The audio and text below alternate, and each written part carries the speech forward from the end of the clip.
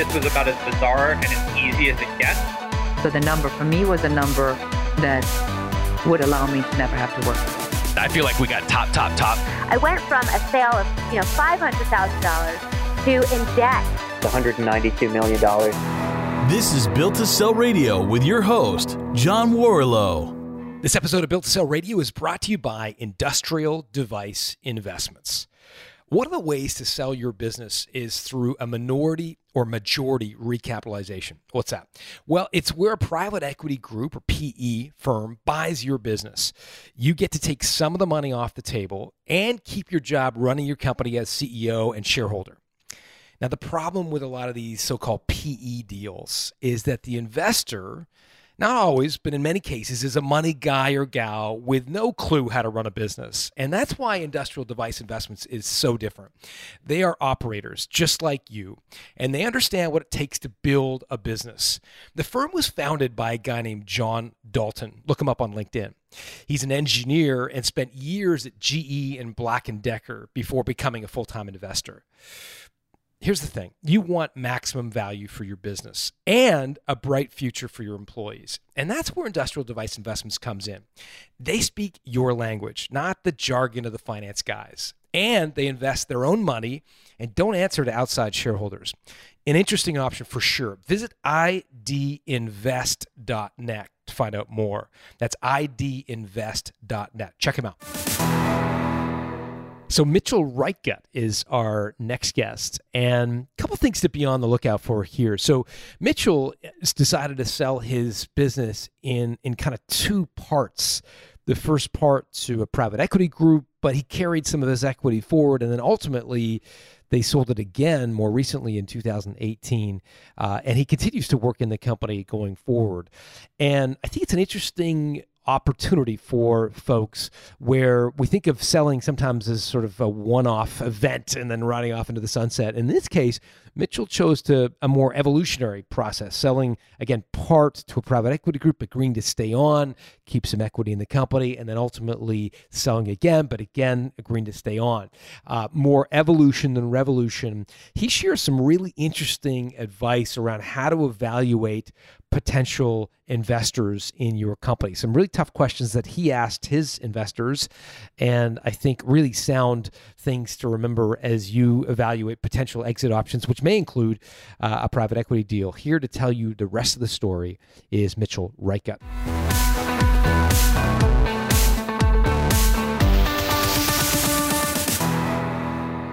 Mitchell Reitgut, welcome to Built to Sell Radio. Nice to be here. Thank you so much for having me. Yeah, no, not a problem. So tell me about June Group. What do you guys do? June Group is a company I started out of my house many years ago. We're an advertising technology company, and our job is to get millions of people to watch videos across different devices from Fortune 500 brands. So you could see a pharma ad, a fast food commercial, all kinds of things. And typically we run in what we call MoCA, mobile casual games. So apps on your cell phone. And instead of interrupting you with an ad, you opt in when you're ready. And in return, you get access to content or game points or something else for your time. Okay, so this is going to be the worst interview ever because I don't game. I know nothing about gaming, and I don't even let my kids really game. So I'm going to be like the worst. All kidding aside, I do have an iPhone. I have seen people play games on a phone before. So if I'm playing a game, like how would you insert an advertising message into that experience? I'm confused. Well, games are so interesting because they are wildly, crazily popular. Something like 150 million Americans play every single day. This is just your way of saying that I'm a loser. That was my point. Yeah. That's, got it. I love to insult people when they invite me on their show because that was really where I was going. No, they're just, I mean, I'm fond of saying I take the train from New York into Connecticut every day, past some very wealthy towns, and you see people in $3,000 suits playing Candy Crush and Crossy Road in every chair. So if you look around, you'll see they're pretty popular. And what we love about them is they're totally brand safe. You know, imagine a puzzle game, Words with Friends, something like that. And they're so broadly popular that we can reach over 100 million people and all kinds of different demographics. So, okay, so I know you're not playing. So I'm playing Crossy Road on the train to Connecticut. How would I see an ad from one of your clients as I'm playing the game? What would that look like? Each game developer is very sensitive about their users. It costs a lot of money to get somebody to download your app and to keep using it. So they really don't want it to be a bad experience for you if you have chosen to do that. So they will determine when and where that interaction happens. Typically, it's a place in the game where you can go when you want to power up, or you can go to this place to see more content. It's very much like what happens in Hulu, where you can front load the ad experience and then enjoy the stuff you want to enjoy.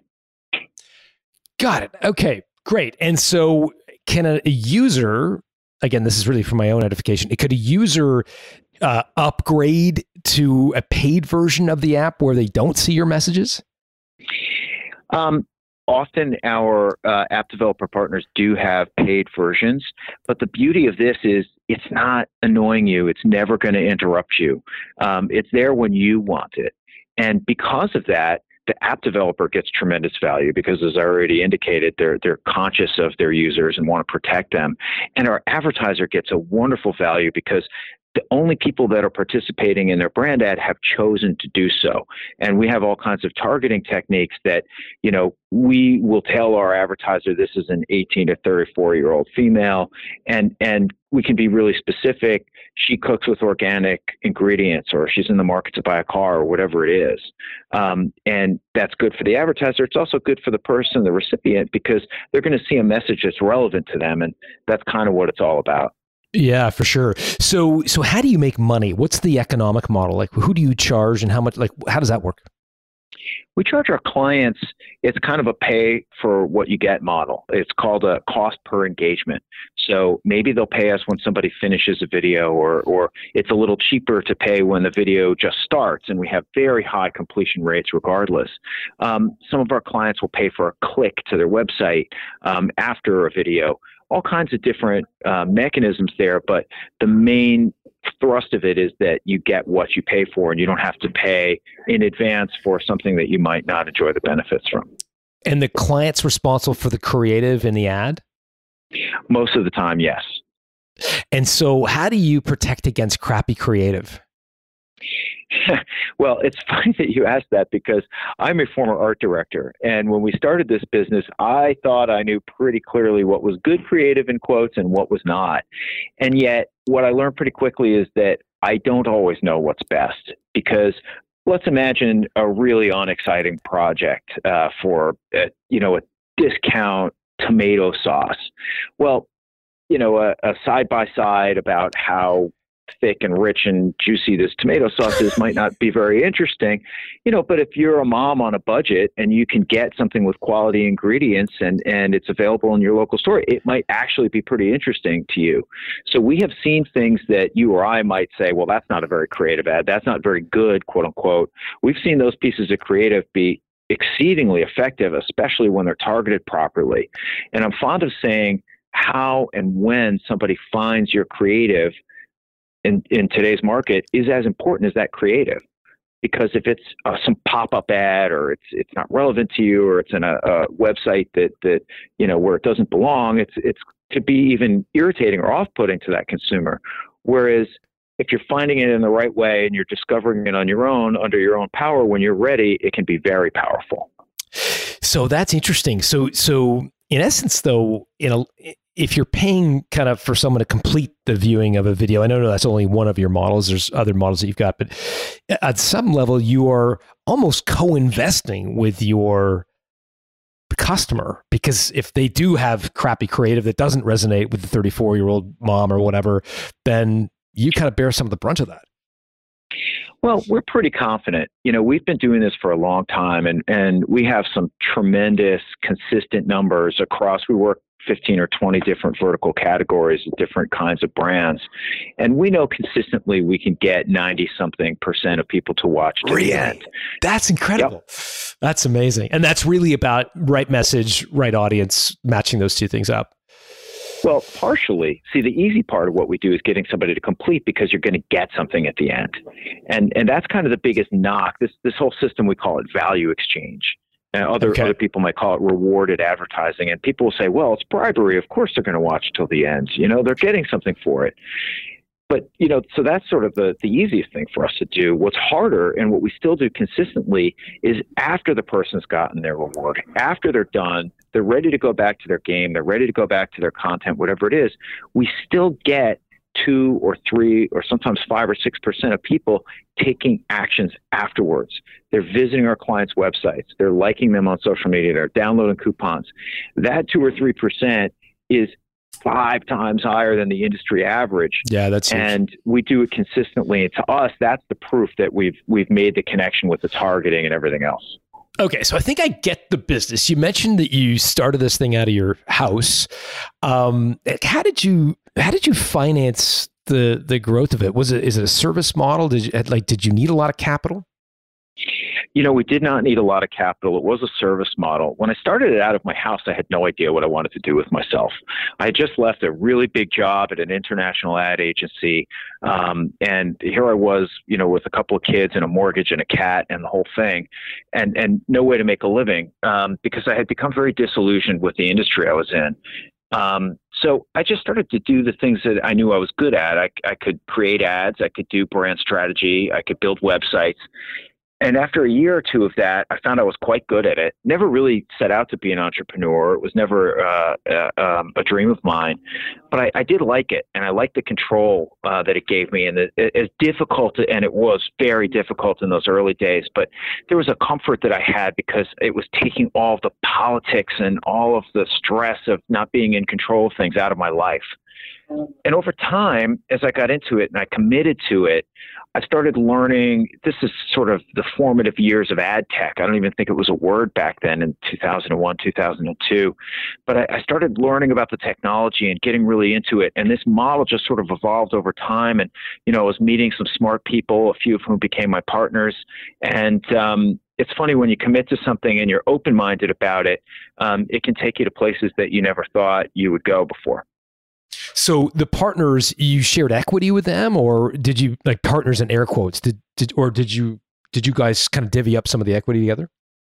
No, I did definitely divvy up the equity, and I brought in a few people that I knew and trusted. And at one point there were 4 of us that ran this business, and the 4 of us ran it together successfully for many, many years. Now there's 2 of us after a few exits, which is, sort of intuitive. But it's like a marriage, takes a lot of work.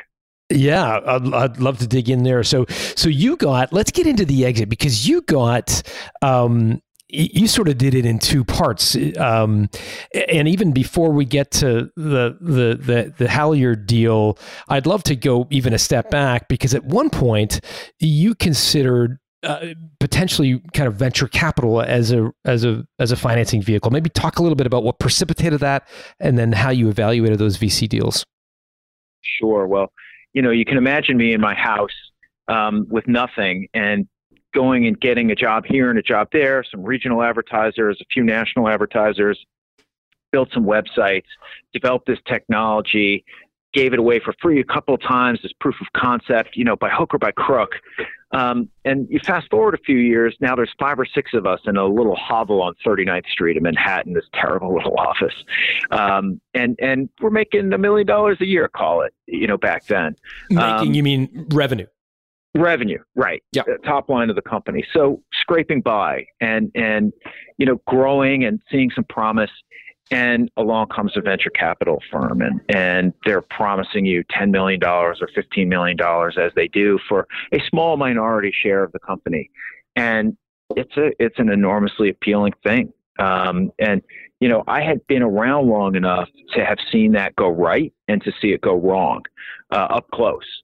And I was savvy enough, I guess, or experienced enough to know what the odds are of success. And we just felt at the time that for all the drama and trouble of raising a round of capital, we could go and get some clients instead. And that was kind of our mindset at the time, because not only the VCs, but you have angels, and you have all these different options open to you. And it's so much time and energy that you have to put into that. We just felt like, my God, if we took that time and energy and just went out and sold, we could sell $4 or $5 million worth of stuff, and wouldn't that be better? And that's what we wound up doing. And, we paid a heavy price for that. But I also think there were some significant benefits. I'm fond of saying you pick your poison, and that was just the path that we chose. What was the price that you paid for not accepting that VC deal? Well, a lot of our competitors and, frenemies in the industry, because we actually really liked these guys and knew them quite well, went the other route. And you could just see them exploding in terms of people, and they would get all this press, and they would have a high profile, and our clients all knew who they were, and very few people knew who we were because we were small. They could make mistakes and hire a bunch of people and then let them go. Whereas, for us to, make a mistake on a salesperson, for instance, could literally put the company out of business. So we were much lower profile. I'd say that we probably weren't having the same kind of salary enjoyment that our competitors. We weren't making a lot of money. Sometimes at various points, we were paying our salespeople more than we were paying ourselves. And it was slow. It's just slow growth, and that could kill you. It can also help you depending on the circumstances. The benefits, however, were tremendous, where we were creating our own company. We answered to no one. We became disciplined, rigorous business people. We learned a ton, and we were making money every single month, profitability. And that we were very proud of for years and years and years. This company, and we are today, still profitable. Fantastic. So let's get into the Halyard deal, because in 2015, you chose to sell, I guess, a portion of your company. Maybe talk a little bit about what triggered that. Absolutely. You and I were talking before we started here about investment bankers. And one of the things that was happening to us as we sort of rose in prominence slowly over the years was investment bankers became really interested in us. And we got to meet little ones, big ones from all over the country, sometimes all over the world, pitching us, I can help you sell your company. I can help you sell your company. How big are you at this point? Like in terms of revenue or number of employees, like just give us a sense of how big you are at the point you're getting these pitches. Okay. And I mentioned in the early 2000s, we were 5 or 6 people. I think fast forward to 2013, 2014, we're maybe 20, 25 people. We have a little office in Chicago by then, I believe, playing around with some people on the West Coast, not very successfully at first. And, growing a company, I would say, I use the word disciplined in a really responsible, disciplined way. So we started to meet these people, and investment bankers are great teachers, and they see a lot of things that you don't see, and they can introduce you to people. And that's sort of how they build a relationship with you and show you the potential value they could lead by saying, oh, I bet you'd love to work with this client here. I'll introduce you. And they do. So we started to get a sense of what a sale would be like. And it was never really on our radar. We created the company because we wanted to have a great place to work, and we believed in what we were doing. And, really old fashioned values about treat your people well, create great products, solve problems. We were big believers in that. And yet the promise of vast riches and fame and fortune started to dawn on us. And I'd say by 2015, our profile slowly, methodically had come up to the point where we were really getting some people's attention, including some of the really best investment bankers. And there are some that are younger and less established. There are some that are just huge. And then there are sort of elite ones. And the really elite ones were saying, we like you, but you guys are not really ready for us yet. And what we started to hear from some of the ones that we thought were the top was, you know what? I think I could sell this, and I think you guys could benefit and do really well. One of these groups was a firm called Jordan Edmiston. And we had known one of the principals there, a guy by the name of Tolman Jeffs, for years, and thought really highly of him. And he had tutored us and spent a lot of time with us. And we really thought he was one of the better investment bankers in our sector. And he started saying, listen, we could run a process for you, and here's what it would look like, and here's what you'd have to do. And he started telling us about private equity firms. And, I already talked to you about VCs. Private equity is a little bit different.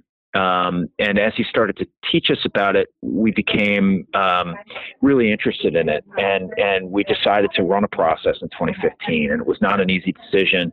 But all of us, there were 4 of us at that point, unanimously felt it was the right time for a whole host of reasons I'm happy to get into.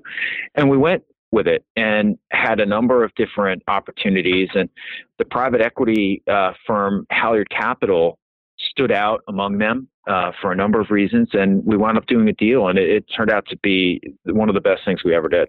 So tell me about when it comes to private equity in general. You mentioned that the firm, the M&A firm, Jordan Edmiston, was complimentary or suggested private equity. What was it about a PE deal that sounded attractive to you guys?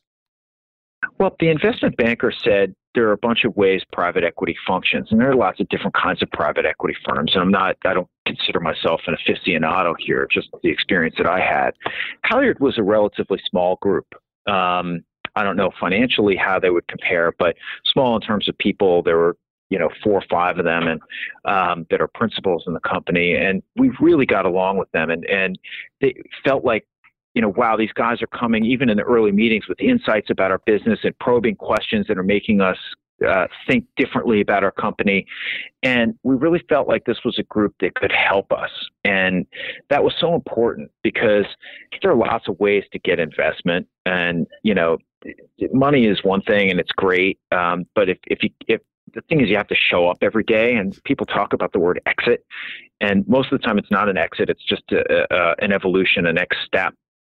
And, you think about all the headlines about how great this deal was or that deal. But the way we were thinking of it is, okay, we do some transaction. These are people we're going to have to work with every day. They're going to be partners, family. And we really liked the people and respected the brains and the ability. For me, I'm not the financial guy. I could watch Brendan in that group look at a spreadsheet and just see pictures in his head, and he would ask us all these probing questions just based on a bunch of numbers. And it was exciting, the prospect of working with them. So that's one of the main reasons we did it. Got it. And did you get offers from other like non-private equity groups, so like strategic buyers or anyone else?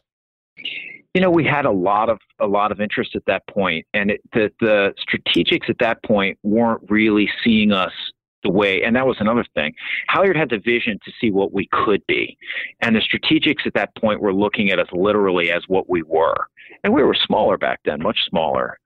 So it wasn't as exciting financially or structurally. We didn't see the strategic at that point that could light us on fire and help us explode. We saw some deals, and we made arguments for them, but the private equity route was compelling. Because we thought, wow, this thing is like putting a turbojet on the back of the company. They're really going to help us and add something that we haven't had. And we had never, for instance, had a board of directors or a board of advisors. And I was fond of saying we had been drinking our own Kool-Aid for a long time and gotten into these patterns working together for so many years that we could convince ourselves something was right. But the guys from Halyard would really challenge us and push us and make us explain why we were compensating people this way or why we had structured the technology that way. And it was a great discipline for us. There are a lot of, kind of horror stories around private equity. So I'm really pleasantly surprised to hear a really good story. Like it was a very positive experience, it sounds like. Talk a little bit about the deal, if you can. I know we can't talk about the actual price they paid, but I'd be curious to know, how did you guys structure it? I'm assuming you stayed on as investors in some level, like you were asked to keep some of your equity in the business? Yes, the partners had significant equity in the business, and Halyard purchased significant equity in the business. And we had an understanding right from the very beginning that this was a partnership and that it was going to fail or succeed based on our ability to cooperate and respect each other and come to good decisions and leverage each other's strengths. And, I, having worked with 3 other partners for so many years, I can say that we were pretty good at that kind of thing. We're very good at being a family and having a productive family spat, and getting it all out on the table and not taking it personally. What's the secret in your experience for doing that? Because I think, you've had a great experience. I could probably list out 10 other people who have had an absolutely horrific experience where the private equity company comes and starts to graft some management theory onto their company, and the whole thing becomes this acrimonious, relationship that's totally dysfunctional, and the owner ends up suing the. I mean, it's just a disaster. But your case, it worked. What was your secret sauce? I mean, I'm sure the guys are good and reputable, but what did you personally do that made it work? A couple of things. First, we did our research. And I already mentioned, I'm not a finance guy. My partner, Corey, is a Wharton MBA, so much more sophisticated around these types of deals than I was. And our investment bank was terrific also in educating us, as I've mentioned before. But I spent a lot of time reading about private equity firms, and that is not a book I would normally pick up. Poor guy. And so going in with our eyes open was so important, knowing what to expect, asking them tough questions. What did you learn? What kind of questions did you ask them? Well, what are your expectations? Where do you want this to go? How do you see it growing? What would you do if this went wrong? How would you deal with it if we were underperforming?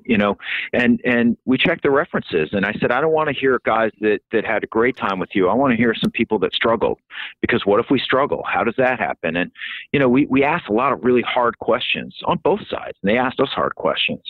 So going into it with our eyes open was vitally important, knowing what their expectations were, how they wanted to run the business, how it was going to change, what they could bring, what they couldn't bring, what kind of decisions would they leave to us, and where would they want to be involved. Lots of details, like for months. And then the other thing I think that was just so important was the dedication to it. That's one thing that June Group has always had, which is just, we will not stop. We're going to succeed. I don't care what happens. I don't care how long it takes. I don't care how many gut punches I have to take. And that has just been sort of our mantra since day one. It's just, that's how we work.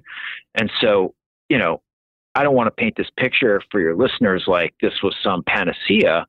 We had lots of fireworks and times that we really disagreed with Halyard and disagreed with the partners. And, we had to part with one of our partners during the Halyard relationship. It wasn't easy for anybody. We'd worked together for a long time, and it was just time to part ways, and not in an easy way.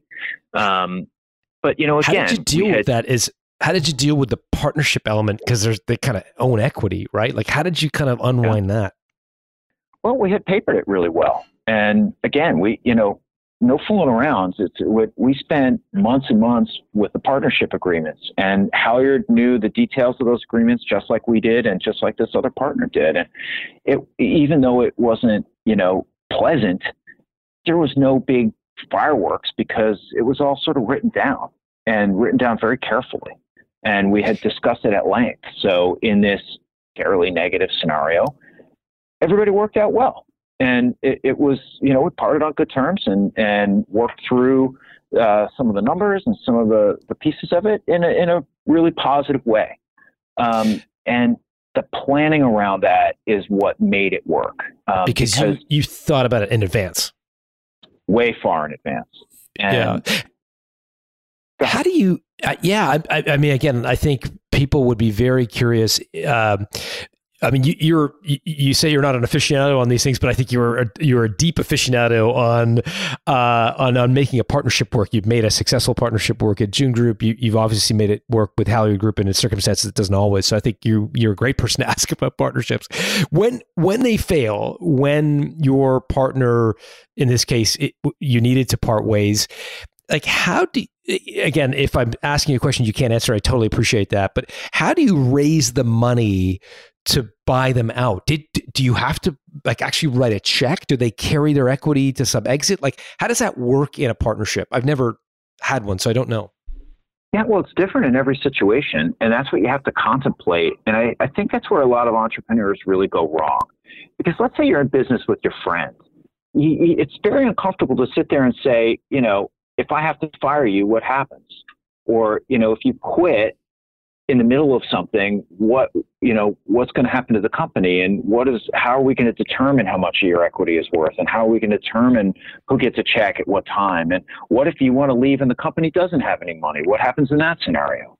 And we and all four of us at the time spent, God only knows how many hours hashing this stuff out, and it can be acrimonious at times, because you're not talking about fairy tale, rainbow, and sunshine opportunities. You're talking about situations where things are really going awry, or, two people that used to be friends are no longer friends. What happens then?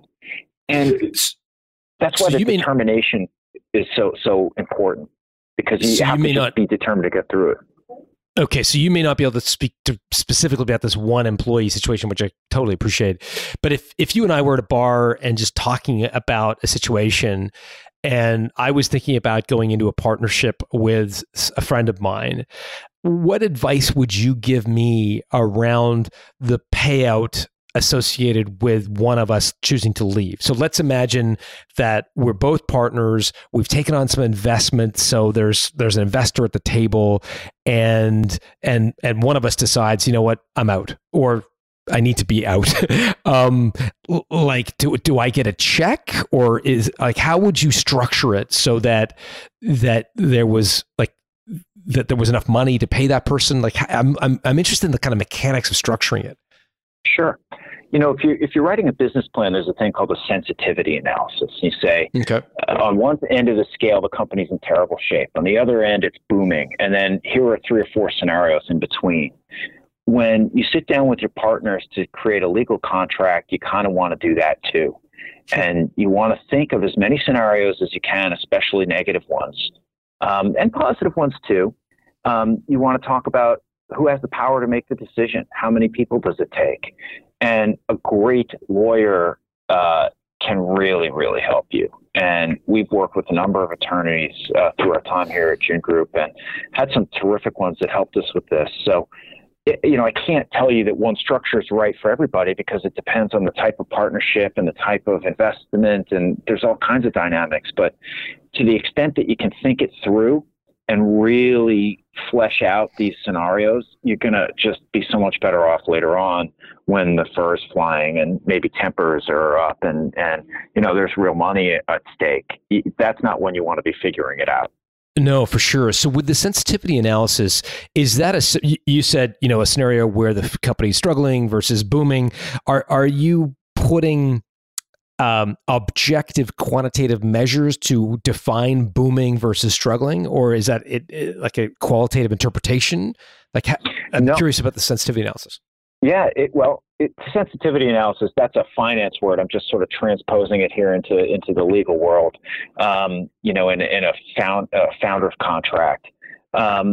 You can put real dollars in it, absolutely, and have thresholds. And, I think what typically happens, what I have seen, is it's more like a formula.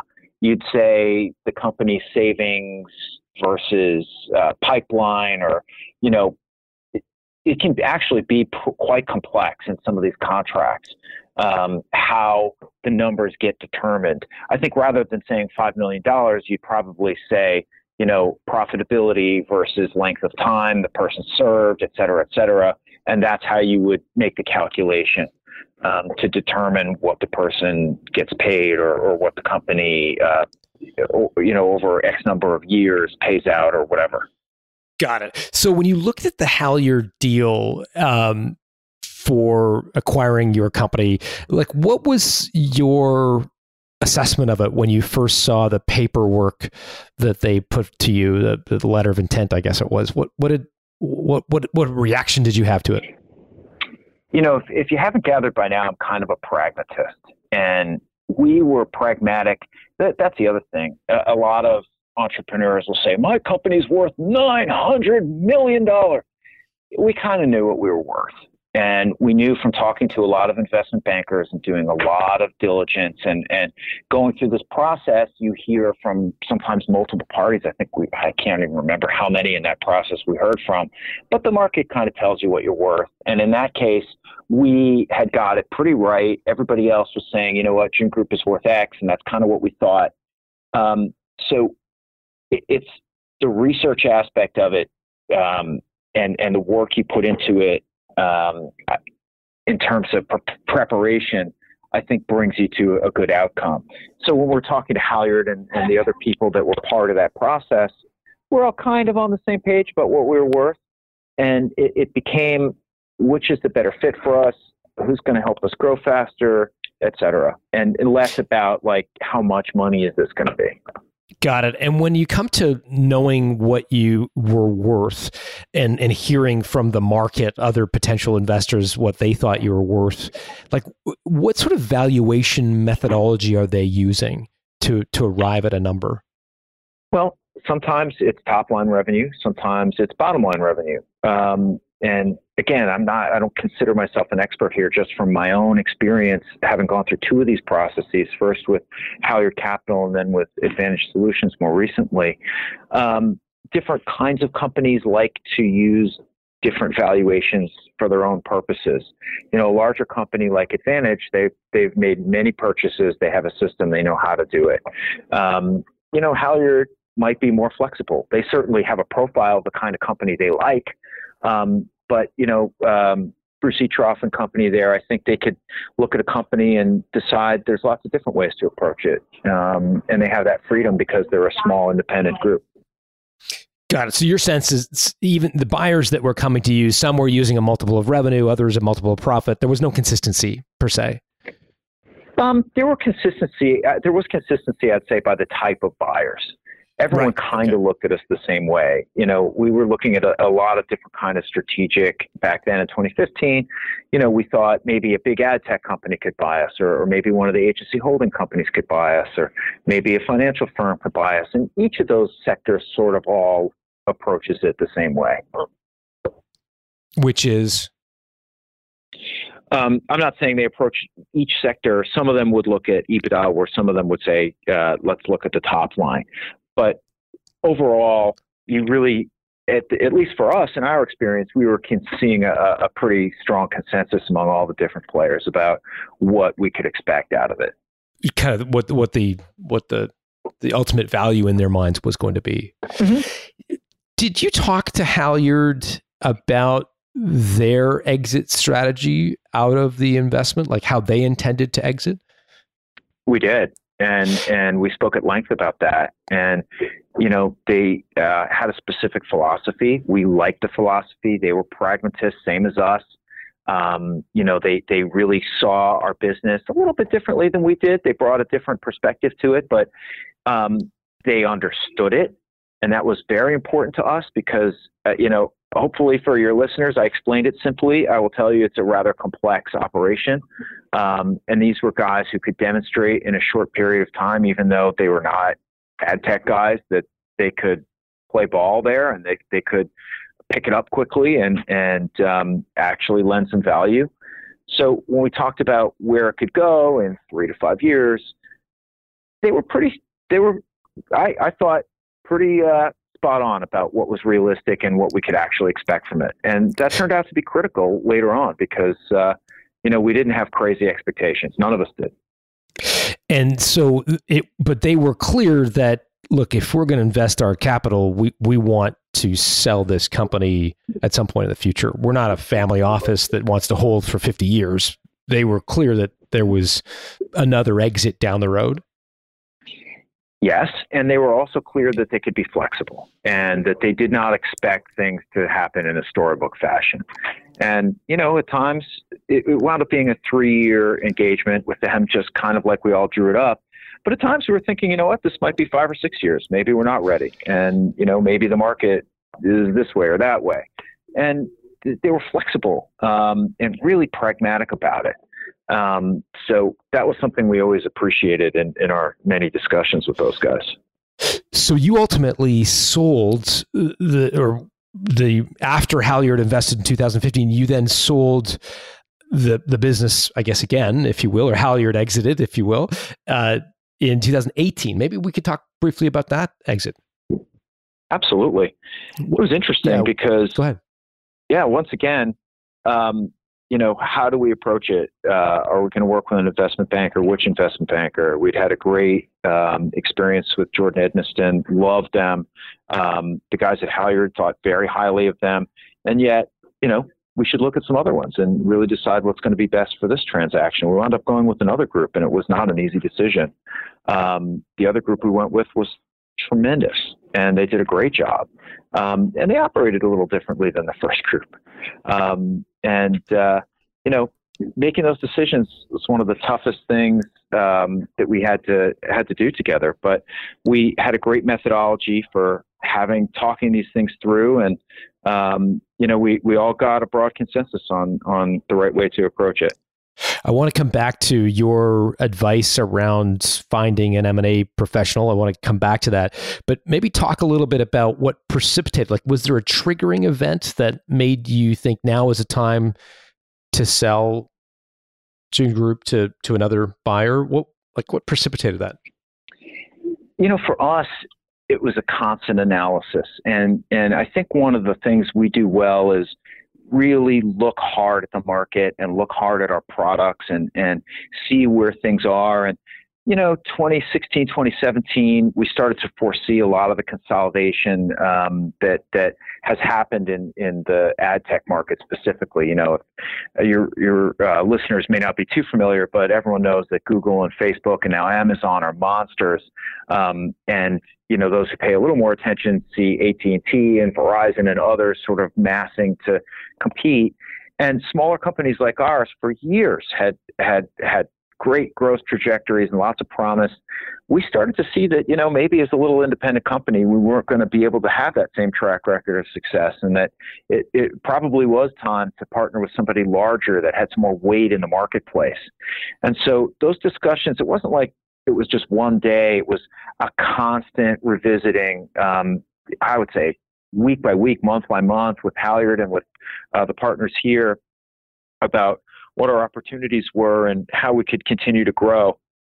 I think complacency will kill you in a business like mine. And we just are constantly looking for the next move and the big change. And sometimes it's incremental, but other times you really have to move quickly. Were you worried about like a Google or a Verizon coming up with a competitive product? Not so much, because we compete with those guys all the time, and we offer value that's just different. A lot of big Fortune 500 brands invest massive amounts of money with those guys. Those budgets are already gone before we walk into the room. So we're competitive with them, and in a way, not really, because we're sort of swimming in different waters. And our company, there's plenty of room for us to expand. So of course, we watch them carefully and have great respect for their products because I think they're terrific. But, we're pretty special too, and always felt pretty confident that we could deliver value for our clients and we would reward them for using us. So you hired this M&A firm to sell. Take us through that process. I'm assuming you got multiple offers for the company ultimately? We did. We hired a firm this time around called Petsky Prunier, and we had known them for years, all the way back since before 2015. They were another firm that we had always recognized, in our opinion, was a just elite top firm, great people. This time, for a whole host of reasons, we thought they were the best fit for us for this transaction. And they did a tremendous job, again, of educating us and helping us prepare and helping us articulate our value. One of the things they said to us was, you guys really stand out because you're so profitable, because you're so disciplined. A lot of other companies can't say that. We had, by 2017, when we got into this, consistently showed growth in a really regular, consistent way. And How big are you by 2017 in terms of revenue or number of employees or whatever? Let's see, 2017, we probably had about 75 people. We're up over 100 now. Wow. So much bigger indeed. And what was it the Halyard capital that allowed you to grow so quickly? Was that a big piece of the equation?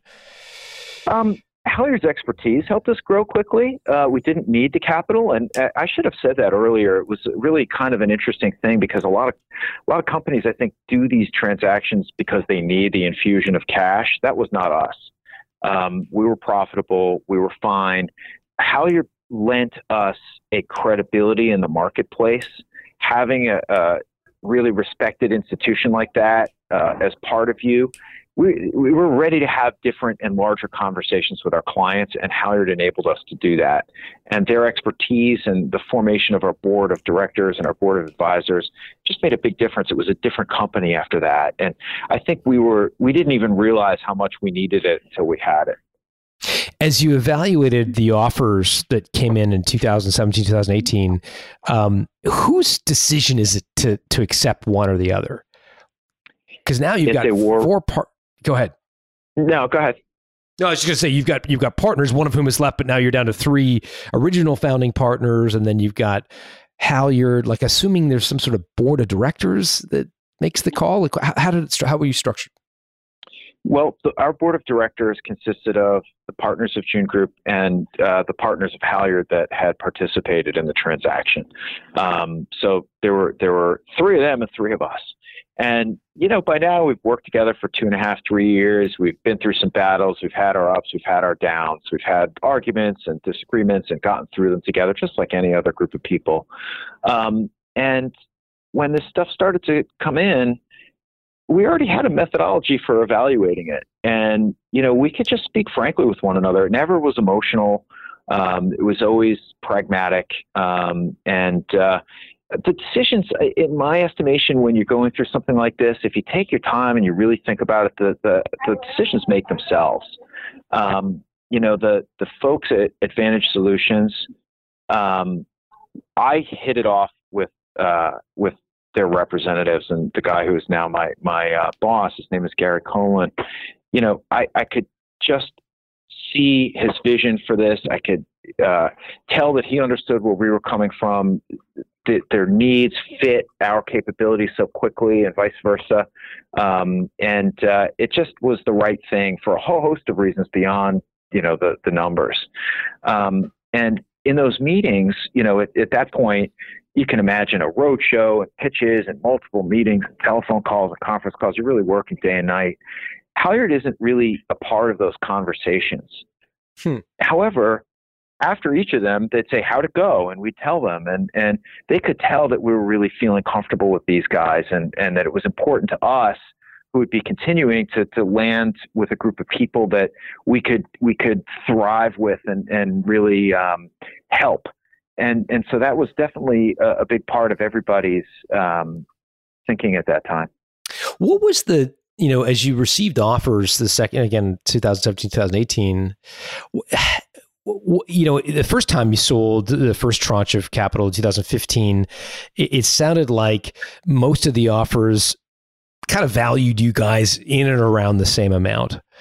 Was it the same case in the next time, or was there a big delta or difference between the sort of winning bid and others? Was there a huge gap between offers? Well, this time it was a little different. Here we had private equity firms also and strategics. And, the partners were leaning towards selling to a strategic. We just felt like it was time for us to get a big partner in the marketplace, as I indicated earlier, sort of for business reasons. We like that better. I will say that we met some really amazing private equity firms also. And sometimes the offers were structured a little differently, a little more cash here, different sort of perks and benefits to each. But again, the Advantage Solutions of all the people that we spoke to on either the financial side or the strategic side really stood out to us as the right fit for us. And it became clear as the process went on. So I understand that as part of that, you've agreed to stay on personally with Advantage Solutions working for Gary? Mm-hmm.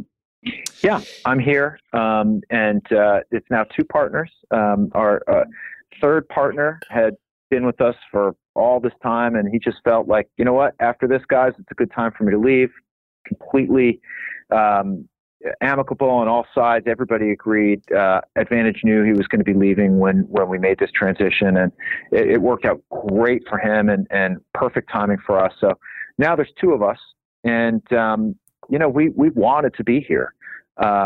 So there was definitely a commitment that we made, and my partner Corey and I are here to make sure that Advantage gets what they need out of this great investment that they've made, and our employees and everybody that's involved in June Group. When you're in my position at this point, you feel responsibility to so many different people.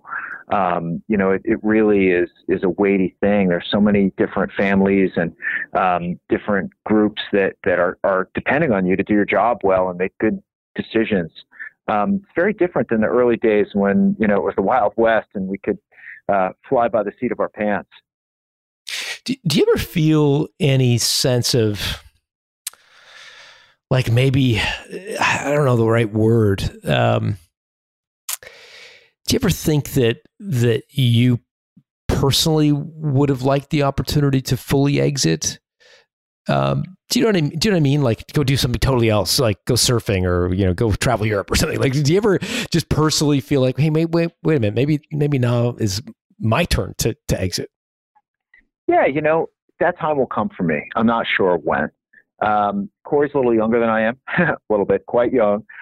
He's only 32, and I've been in this business a lot longer. And when I say this business, my advertising career is a lot longer than his. So that day will probably come before his does. But for now, I feel like I'm the luckiest guy in the world. I just work with such amazing people. I'm so proud of the team we've built here.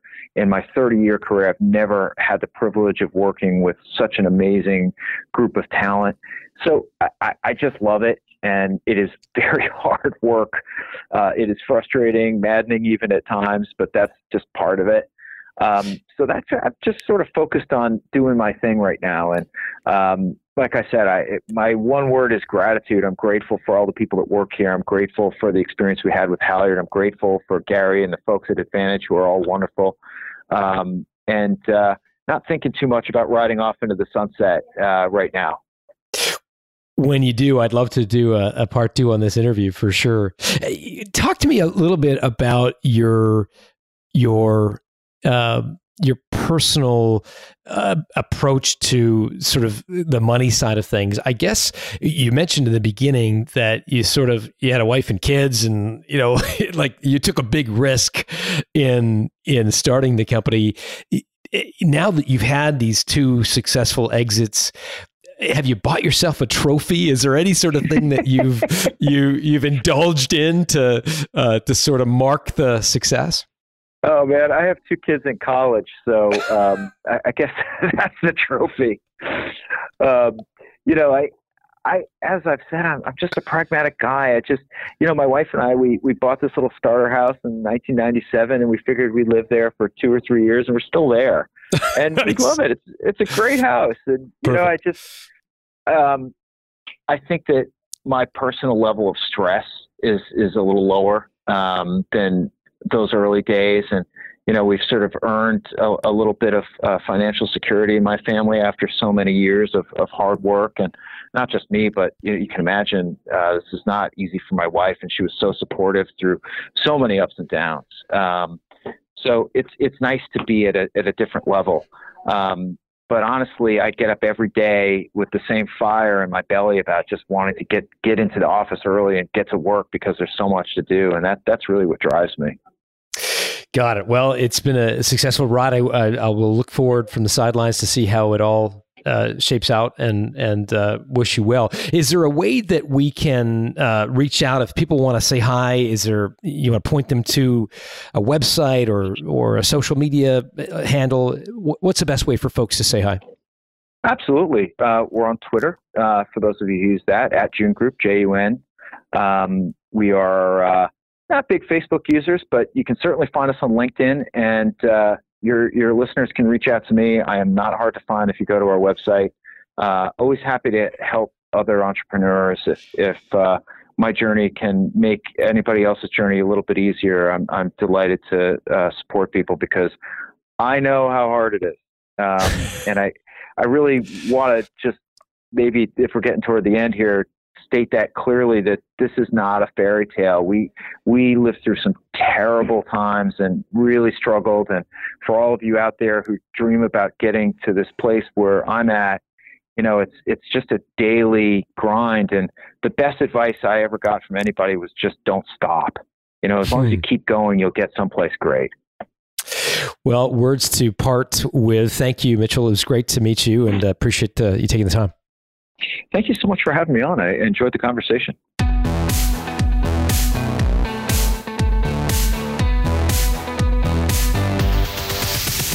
Thanks for listening to Built to Sell Radio with John Warrillow. For complete show notes with links to additional resources, visit builttosell.com/blog. John is the founder of the Value Builder System. To find out how to improve the value of your business by 71%, visit valuebuildersystem.com. John is also the author of Built to Sell, Creating a Business That Can Thrive Without You, and The Automatic Customer, Creating a Subscription Business in Any Industry. Connect with John at facebook.com/built-to-sell or on Twitter at John Warrillow, WARRILLOW. Thanks for listening.